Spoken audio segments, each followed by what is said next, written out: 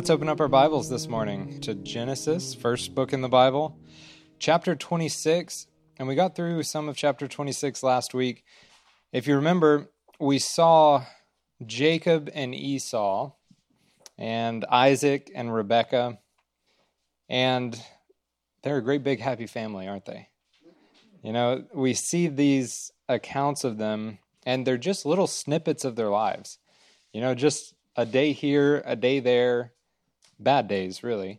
And they get put into a bestseller and translated into hundreds of languages, and it's the most printed book in the whole entire world.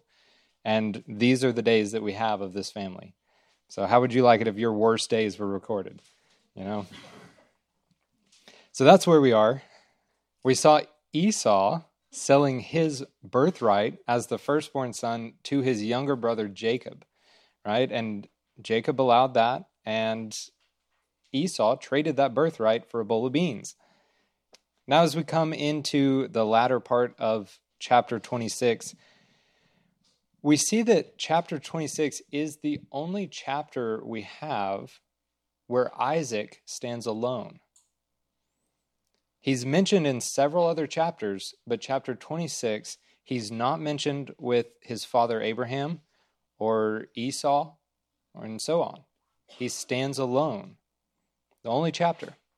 And what is he doing in chapter 26? As we look, we see he's digging wells. Isaac is a man of the well.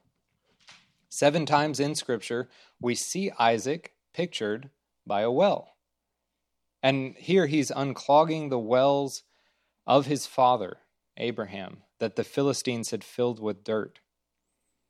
At the end of Genesis 21, Abraham made a covenant with an earlier Abimelech that they would effectively align as allies.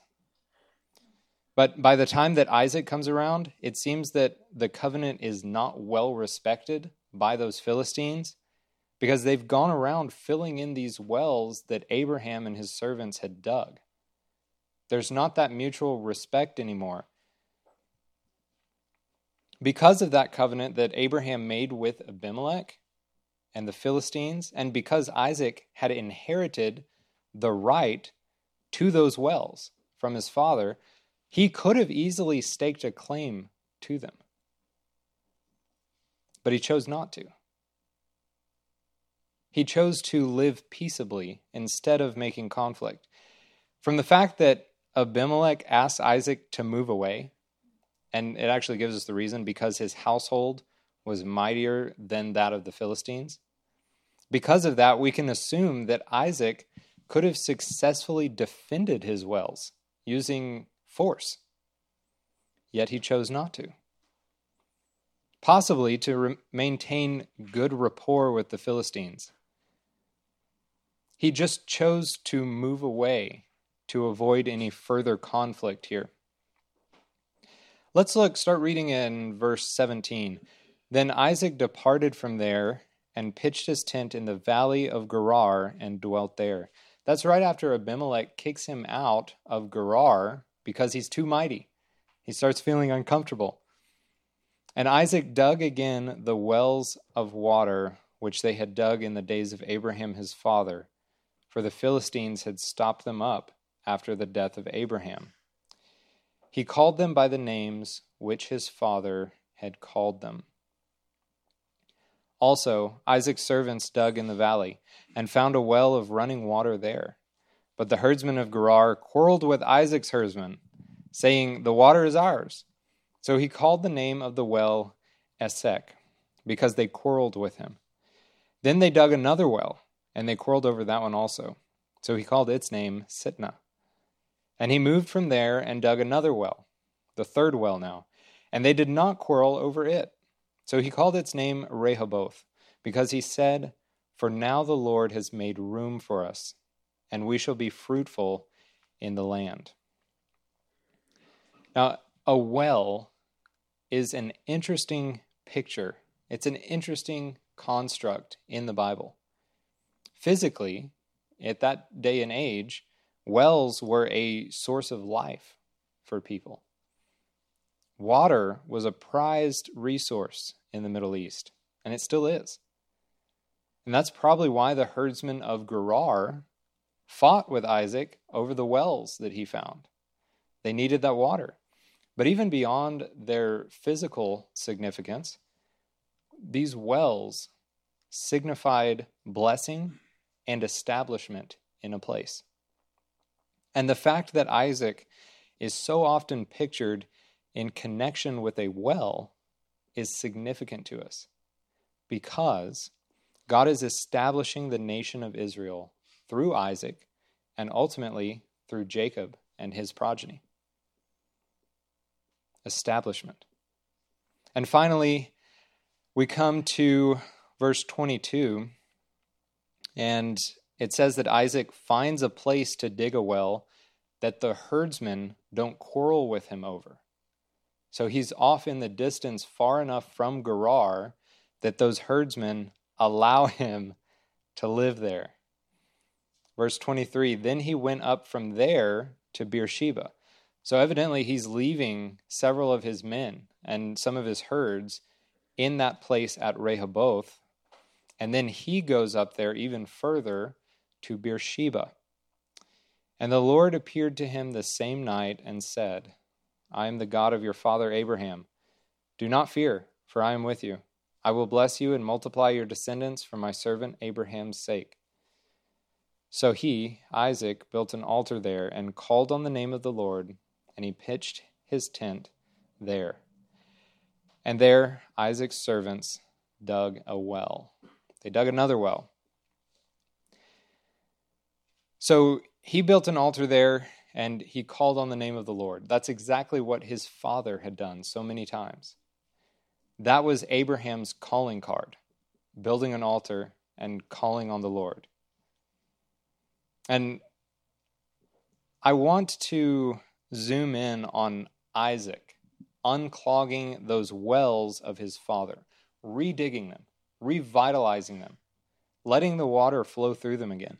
Because in the church, we're living in a time when the wells of our fathers are being filled in. There is a well that purifies the sins of the world, the blood of the Lamb. But there are establishments who call themselves Christian churches that shovel dirt in the well of blood, making blood, sin, and repentance taboo topics, bad words in the church. Those are the wells that our fathers had dug. Those are the wells that we should be redigging, revitalizing. We should be putting those things in the church, not taking them out. And the responsibility to dig out these wells now falls on us. The well of substitutionary atonement, the well of salvation by faith, the well of repentance, and the well of Christ's deity have begun to be filled in. And without these things, we're nothing. The Christian gospel is ineffective without these important topics. The gospel is effectively stripped of its power. Just think about it. If Christ didn't really die, and he was not raised on the third day, then he has not conquered death. And he has not made a way of salvation for us. And our faith has no basis in reality because there is no life and no forgiveness to be found in him. If those things did not happen, and if we lose sight of those things, without the blood of Christ, we are still dead in our sins and eternally separated from God. And these are things that people are trying to take out of the church to make people feel good. It's time for the church to reclaim the wells of our fathers. We don't need to figure out how to do ministry cool. We know how Jesus did ministry. It's recorded. And he wasn't always the nicest. He said he came to divide. He divides along the lines of truth. We know how the apostles and the first century church did ministry. It's recorded. It's time we returned to that model for ministry. And when presented in its true light, the gospel has teeth. It's powerful. And Paul even defines the gospel for us. If you look at 1 Corinthians chapter 15, verses 1 through 3, there are 3 elements to the gospel proper. This is the gospel in its most succinct form. 1 Corinthians 15, 1 through 3. Paul writes, "Moreover, brethren, I declare to you the gospel which I preached to you, which also you received, and in which you stand, by which also you are saved, if you hold fast that word which I preached to you, unless you believed in vain. For I delivered to you, first of all, that which I also received. 1, that Christ died for our sins according to the Scriptures. 2, and that he was buried. 3, and that he rose again the 3rd day according to the Scriptures." That's the gospel as defined by Paul. The 3 elements. Christ died for our sins according to the Scriptures. What Scriptures? Not the New Testament, the Old Testament. 2, he was buried. He died and was buried. 3, and Paul would argue, and he does in the rest of that chapter, this is the most important of the 3. Christ rose again on the 3rd day. And again, he says, according to the Scriptures.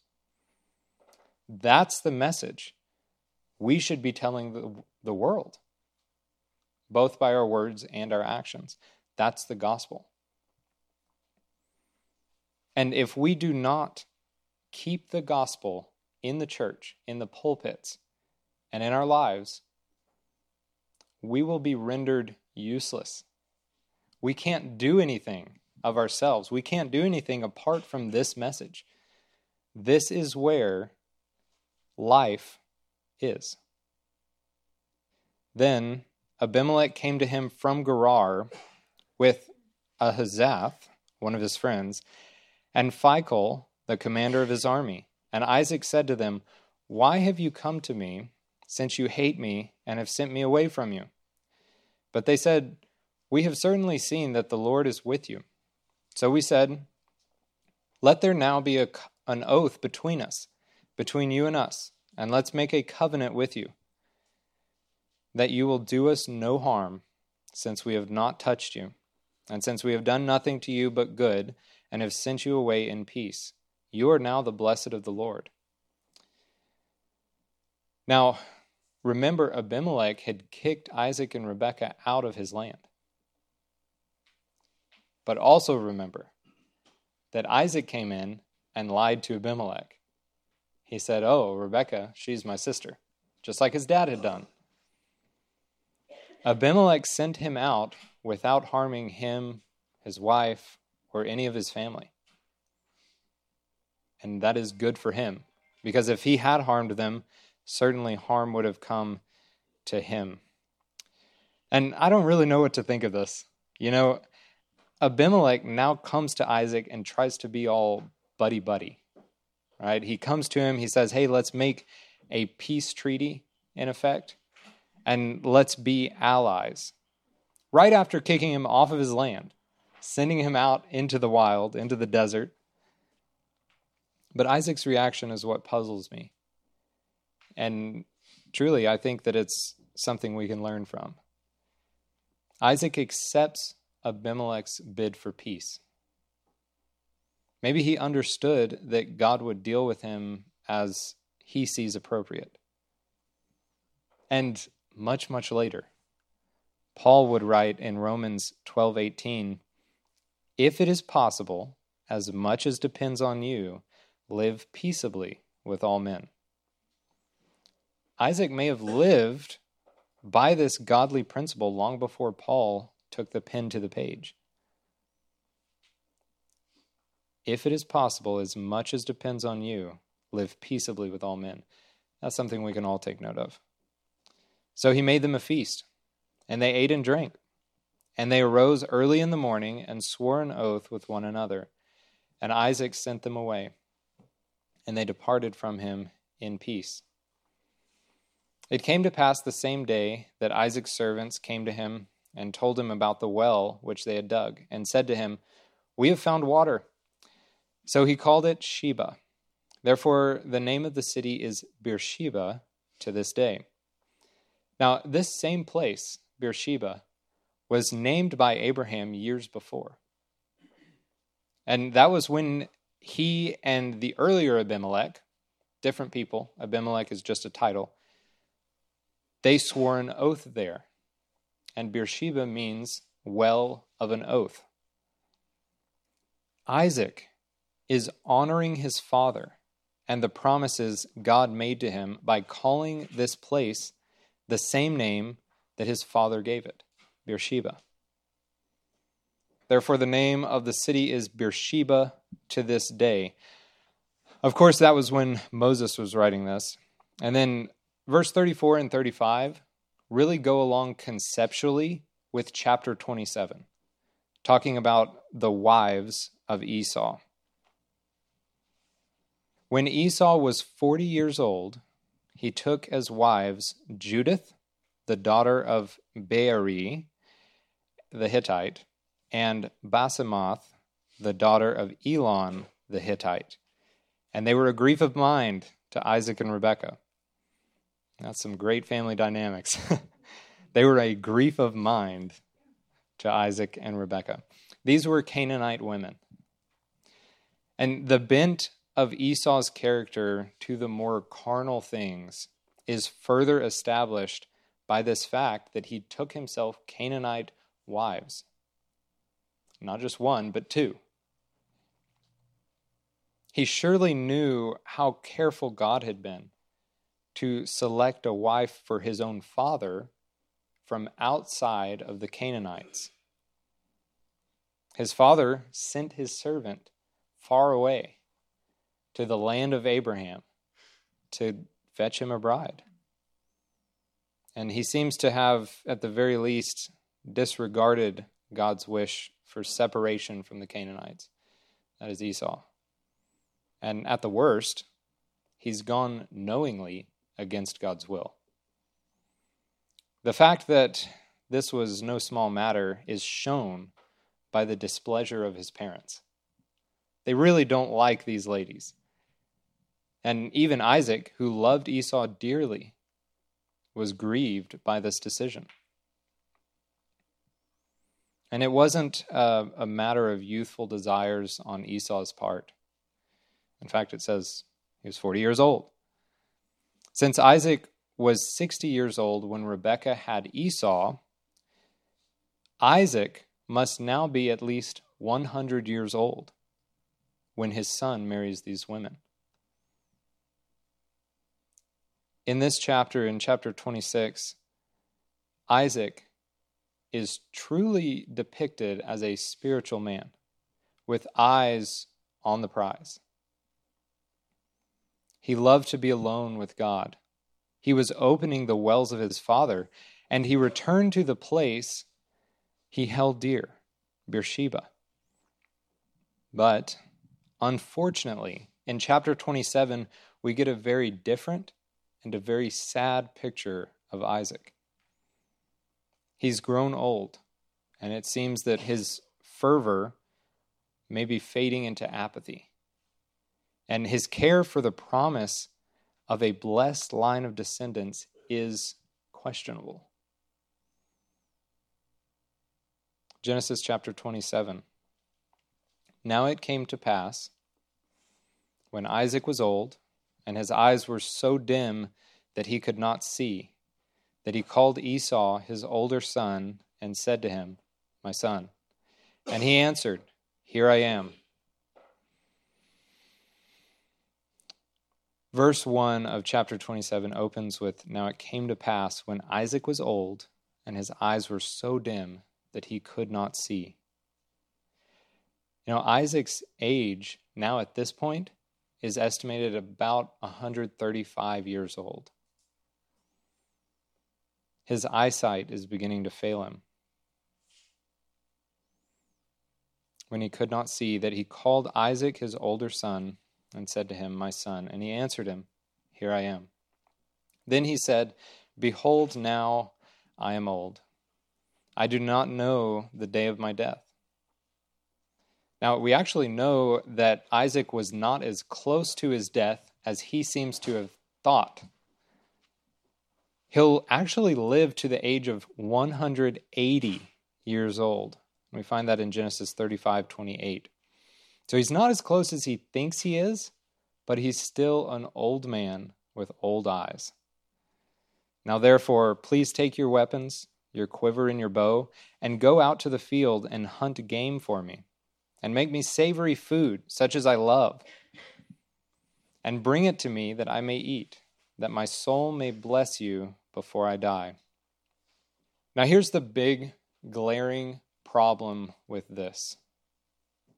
Isaac knows that the blessing should be going to Jacob and not Esau. Yet, he purposes to give it to Esau. That's a big problem.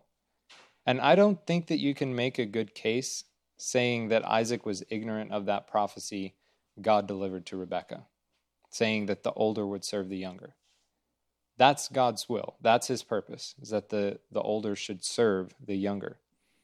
I don't think you can say that Isaac was ignorant of that. He knew his blessing belonged to Jacob. Yet, we know that Esau was his favorite, and he always tended to favor Esau. And Isaac still sought to deliver that blessing to Esau, even in spite of Jacob's further legalization of his claim to that blessing because he had purchased the birthright. Even in spite of the spiritual aspect, and knowing that his son Esau was more carnally minded and Jacob was more spiritually minded. Even in spite of these things, the blessing he wanted to give to Esau. So he asks him to go out and bring him back some venison. And personally, I think that this is Isaac's attempt at rationalizing his decision. He just wants something that he can hold on to that says, well, this is the reason I blessed Esau. He's looking for anything he can, and he loves venison. So he sends him out to get venison.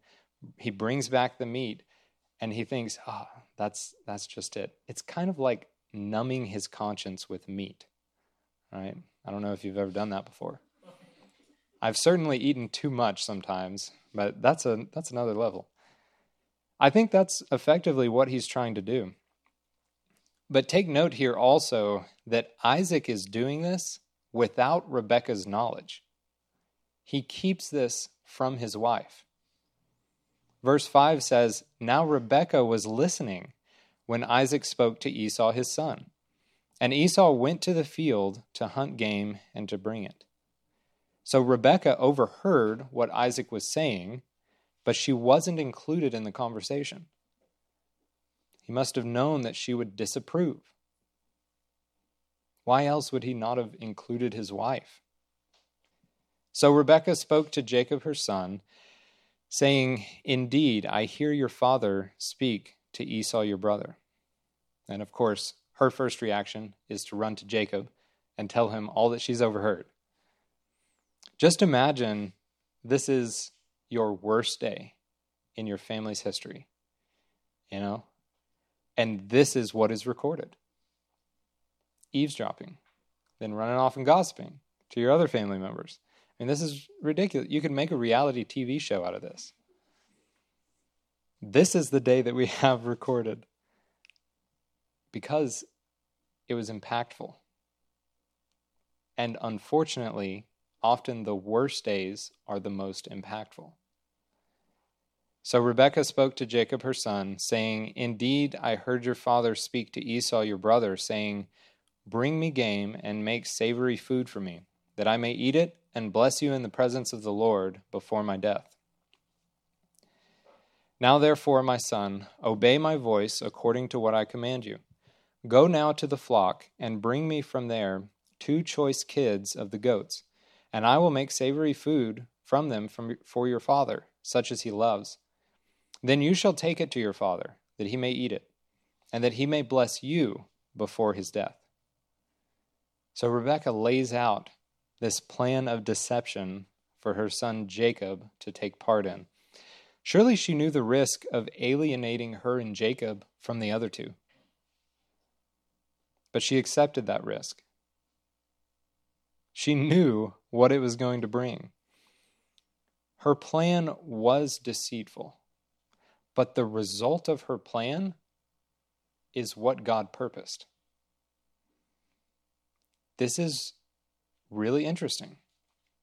So there's this strange instance where God honors the outcome of her actions, Jacob receiving the blessing, but that doesn't mean that he approved of the process.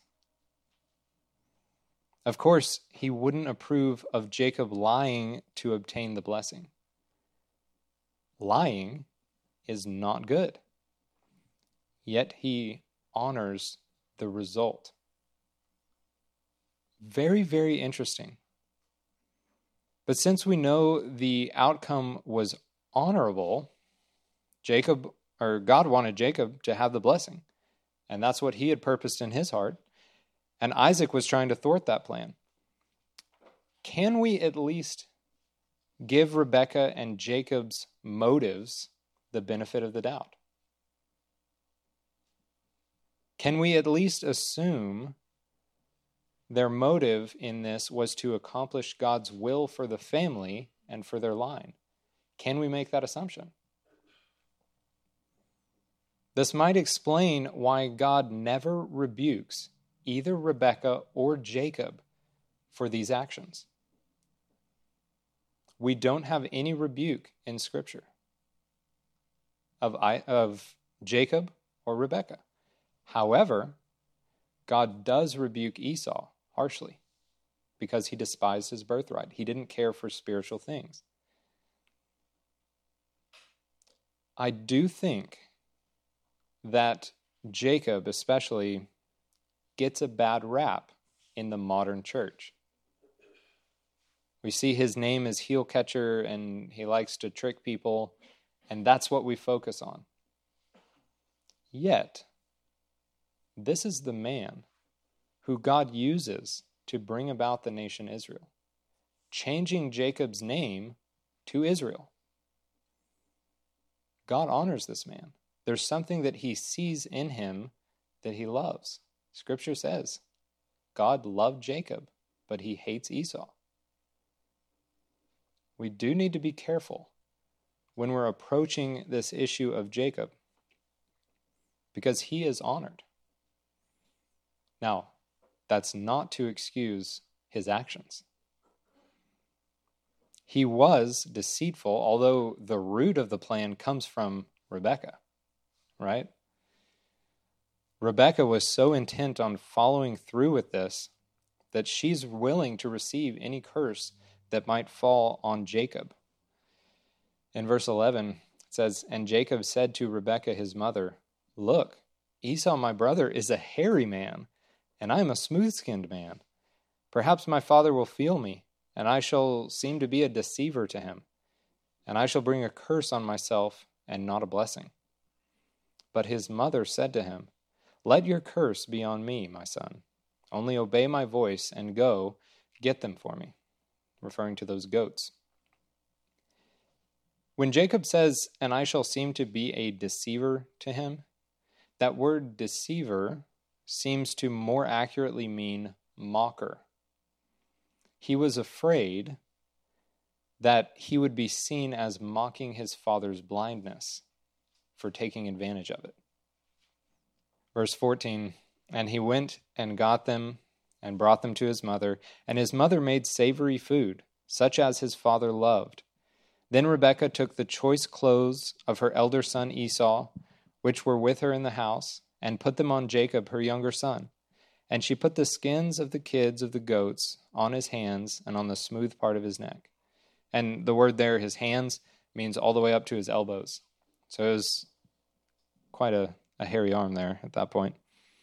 Then she gave the savory food and the bread, which she had prepared, into the hands of her son Jacob.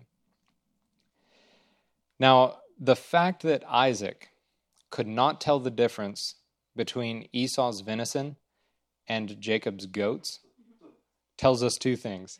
One, Rebekah was a great cook. She could really work with those ingredients. And number two, it must not have just been the taste of the venison that made Isaac love Esau. There must have been something in the manly skill that he exhibited, the pride that he afforded his father in thinking, my son can hunt. He's an outdoorsman. He's brawny. He's hairy. And he's a man.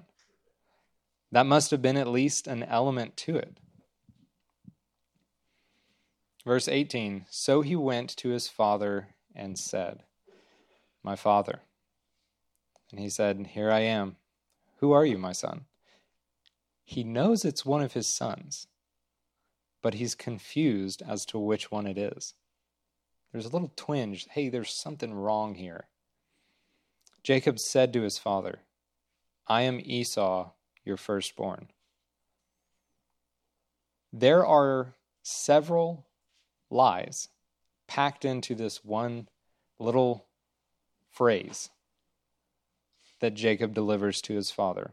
I am Esau, your firstborn. That's a lie. I have done just as you told me. That's also a lie. Please arise, sit and eat of my game. That's a lie. That your soul may bless me. But Isaac said to his son, how is it that you have found it so quickly, my son? He says, you've never gotten back with a deer this fast. What's going on? Jacob said, because the Lord your God brought it to me. That's a lie. And now he ropes God into it. It's a good idea not to bring God into your lies. It's just a good rule of thumb to live by. Not a good move from Jacob. Isaac said to Jacob, please come near, that I may feel you, my son, whether you are really my son Esau or not. So Jacob went near to Isaac his father, and he felt him and said, the voice is Jacob's voice, but the hands are the hands of Esau. And he did not recognize him, because his hands were hairy like his brother Esau's hands. So he blessed him. The level of hairiness on this man is unlike anything I've personally seen. His mother straps goat skins on his arms and on his neck, and to Isaac, that feels like Esau.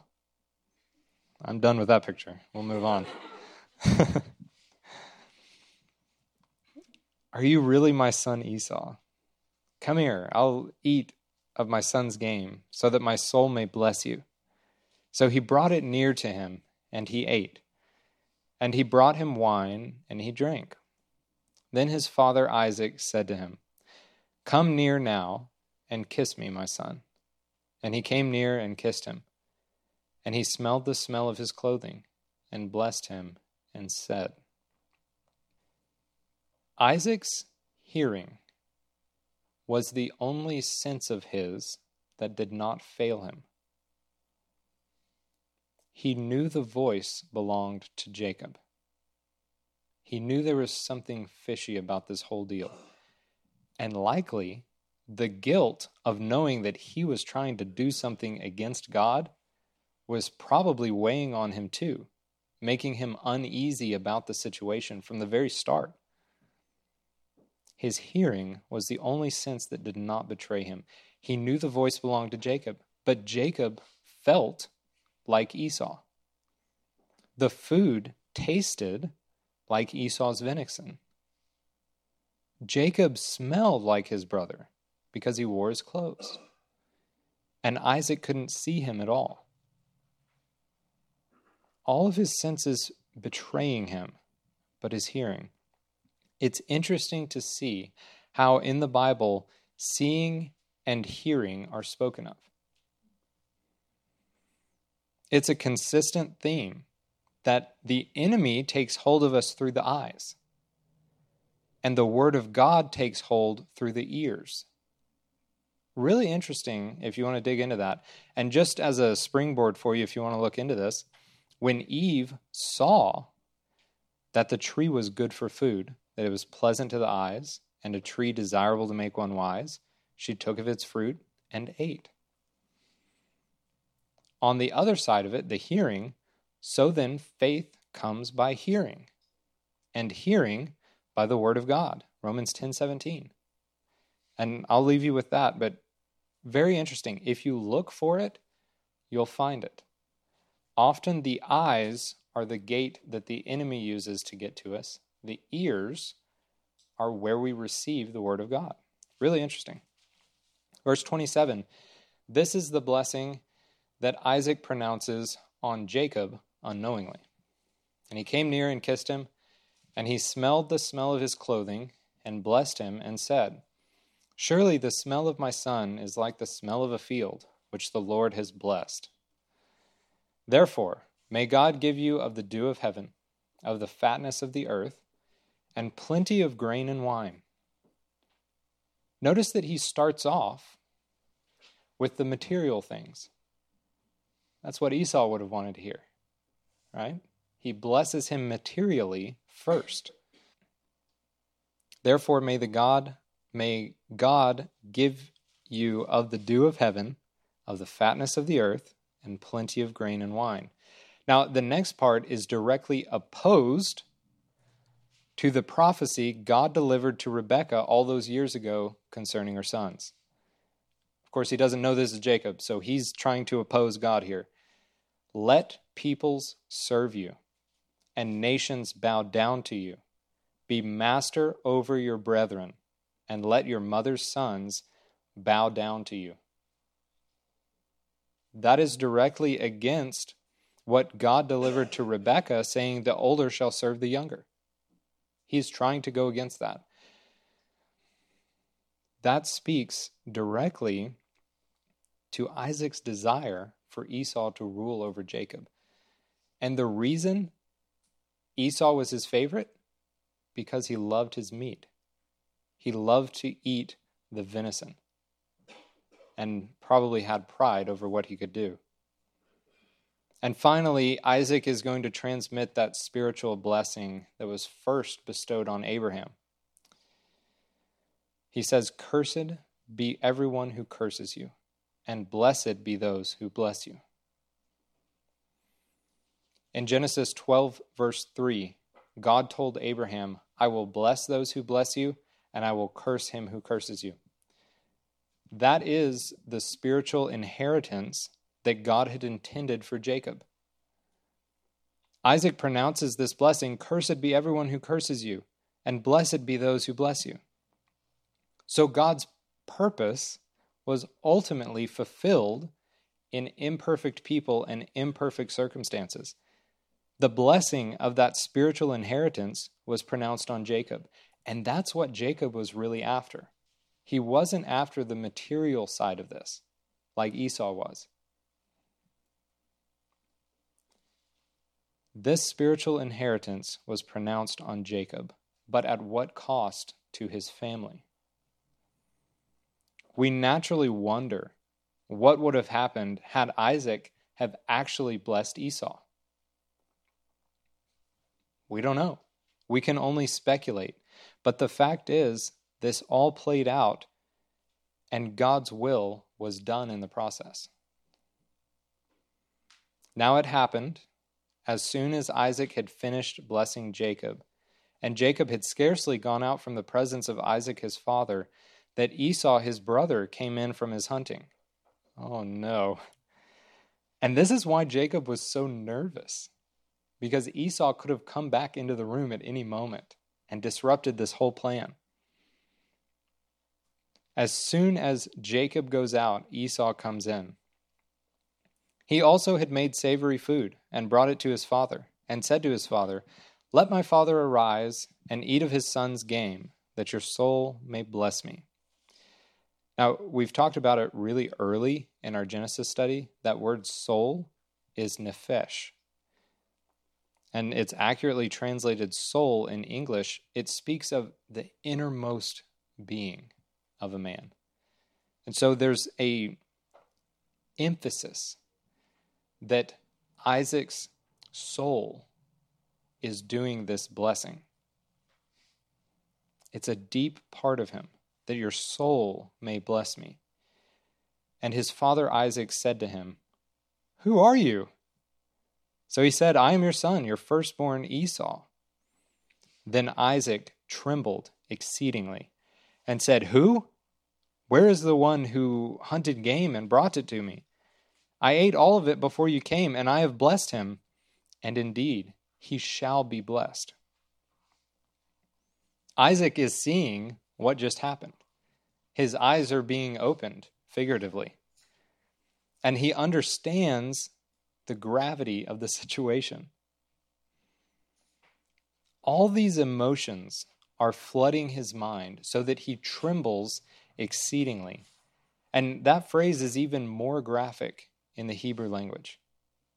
It would read in Hebrew something like, Isaac trembled most excessively with a great trembling. There must have been a million emotions. He must have been feeling anger with Jacob, concern for Esau, grief for his wife's deception, resentment for having his own plans spoiled, and probably most of all, probably the most intense of these realizations was that he had brought judgment on himself for ignoring the will of God. He felt guilty. He knew he had had the wrong intentions in this. When Esau heard the words of his father, he cried with an exceedingly great and bitter cry, and said to his father, Bless me also, O my father. But he said, Your brother came with deceit and has taken away your blessing. Now, the writer of Hebrews gives us some insight into this situation. Hebrews 12, verses 16 and 17 say, Lest there be any fornicator or profane person like Esau, who for one morsel of food sold his birthright. For you know that afterward, when he wanted to inherit the blessing, he was rejected, for he found no place for repentance, though he sought it diligently with tears. That is, he sought the blessing as it related to the material possessions diligently with tears. And this is not talking about repentance as we would normally use the word in church. This is not a repentance of sins, not a forgiveness of sins. And it shouldn't be taken that way because that's not what it was written to convey. Rather, Esau was weeping bitterly and asking his father to bless him also. But Isaac couldn't retract that blessing from Jacob. And by this point, I have a feeling that he knows what he tried to do was wrong. And Esau said, Is he not rightly named Jacob? For he has supplanted me these 2 times. He took away my birthright, and now, look, he has taken away my blessing. And he said, Have you not reserved a blessing for me? Esau brings out the significance of Jacob's name here, and he connects it to this event. Jacob, Jacob, literally means one who takes another by the heel. More succinctly, heel catcher. If 2 men are racing and one reaches and trips the other by the heel, the one in the back supplants or takes the place of the one in the front. That's the meaning of this name. He's a heel catcher. He trips him up. He supplants. Esau's saying this is what Jacob did to him twice. turns out that's not quite true.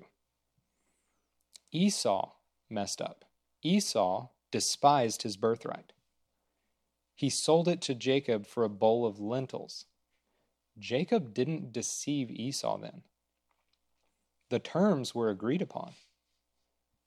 You sell me your birthright, I give you a bowl of lentils.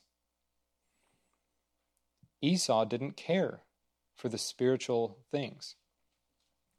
He made that trade with Jacob. And Isaac in verse 35 said to Esau that Jacob had taken away your blessing. That's not quite true either. It was Jacob's blessing all along. God had purposed to give that blessing to Jacob, but Isaac tried to take it from Jacob. Now, the way Jacob secured that blessing wasn't right, but it was his in God's eyes. Then Isaac answered and said to Esau, "Indeed, I have made him your master, and all his brethren I have given to him as servants. With grain and wine I have sustained him. What shall I do for you now, my son?" And Esau said to his father, "Have you only one blessing, my father? Bless me also, O my father." And Esau lifted up his voice and wept. Now, Esau isn't the kind of guy that you'd expect to see crying like a baby, but here he does. Then Isaac his father answered and said to him, "Behold, your dwelling shall be of the fatness of the earth, and of the dew of heaven from above. By your sword you shall live, and you shall serve your brother. And it shall come to pass, when you become restless, that you shall break his yoke from your neck."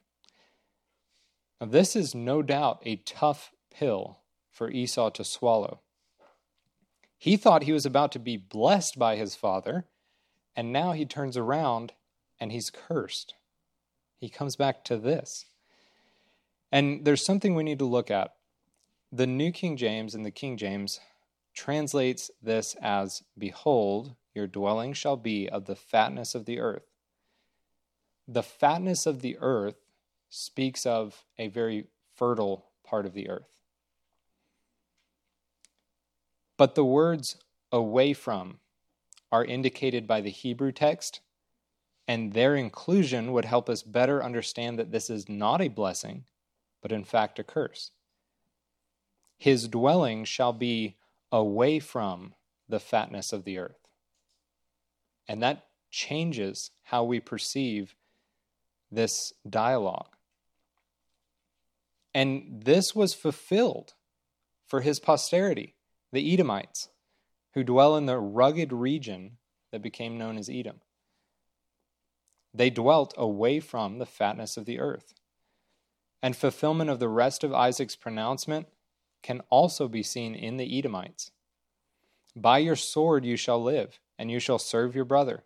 And it shall come to pass, when you become restless, that you shall break his yoke from your neck."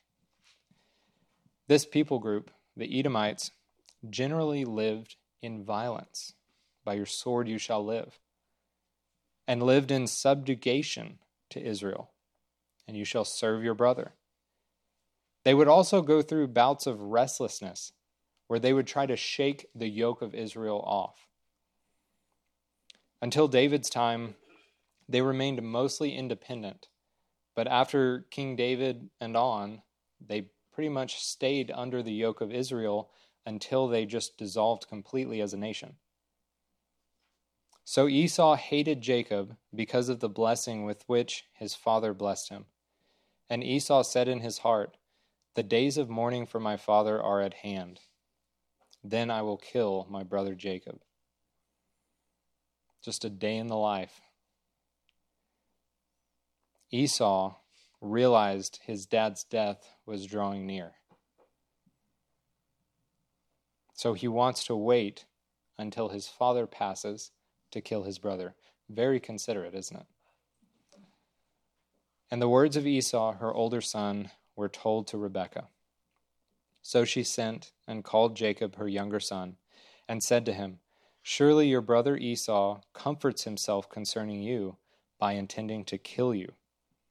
Now therefore, my son, obey my voice. Arise, flee to my brother Laban in Haran, and stay with him a few days until your brother's fury turns away, until your brother's anger turns away from you, and he forgets what you have done to him. Then I will send and bring you from there. Why should I be bereaved also of you both in one day? Now, of course, Rebekah would be concerned for her son Jacob's safety. She instructs him to take refuge in the house of Laban. Now remember, Laban is her brother. Now, this is really sad. It's really sad. She tells Jacob to stay with Laban for a few days until Esau's fury turns away, until he calms down and no longer wants to harm his brother. But Jacob will be there at Laban's house for over 20 years. And Rebekah will never see her son again in this world. That's it. She sends him away in fear and never sees him again. What a sad turn of events. At the end of verse 45, she says, "Why should I be bereaved also of you both in one day?" Now, she seems to already count Esau as gone. She's lost Esau, effectively. And I think that she knew she lost his trust from the very outset of this whole ordeal. Probably her husband's as well. She couldn't bear the thought of losing both her sons in one day. How sad is it when we get in our own way? When we try to do something in our flesh and we just end up falling over ourselves. And Rebekah said to Isaac, "I am weary of my life because of the daughters of Heth," that is Esau's wives. "If Jacob takes a wife of the daughters of Heth, like these who are the daughters of the land, what good will my life be to me?" We know that Rebekah was from the land of Abraham, Padan Aram, and that's where Jacob will go to find his wife. She wasn't from Canaan, where they were living. But Esau, the more carnally minded of the two, took wives from the daughters of Heth, the Hittite. And the Hittites were descended from Canaan. So they were all Canaanites. And with few exceptions, the Canaanites were pagans and unbelievers. It seems that Rebekah experienced so much friction with Esau's wives that she counted her life as not worth living if Jacob also took wives from the Canaanites. This is some, again, poor family dynamics. We know that Isaac was no fan of them either, probably for a lot of the same reasons, but he was probably most concerned with setting Jacob up to carry the promises of God that were made to his family. And to do that, he would need an upstanding, believing wife. This is true for us today. Gentlemen, the woman you marry is either going to push you closer to Christ or pull you further from him. Ladies, the same is true of your husband. Your spouse will either become your ministry or assist you in ministry. And there really is not much in between. And Rebekah couldn't stand the thought of Jacob, her beloved Jacob, being hindered by a woman from Canaan, from the world. Now in chapter 28, thankfully, Isaac seems to snap back to his senses. He's done with this whole business of going against God. Didn't work out for him anyways. He also delivers a genuine blessing to Jacob, one that he knows he's giving to Jacob. And it seems to come from his heart. Jacob travels to Padan Aram to find a wife, and he has a remarkable experience on his way there. And that's where we'll pick up next week in chapter 28. Let's close this morning's study in a word of prayer.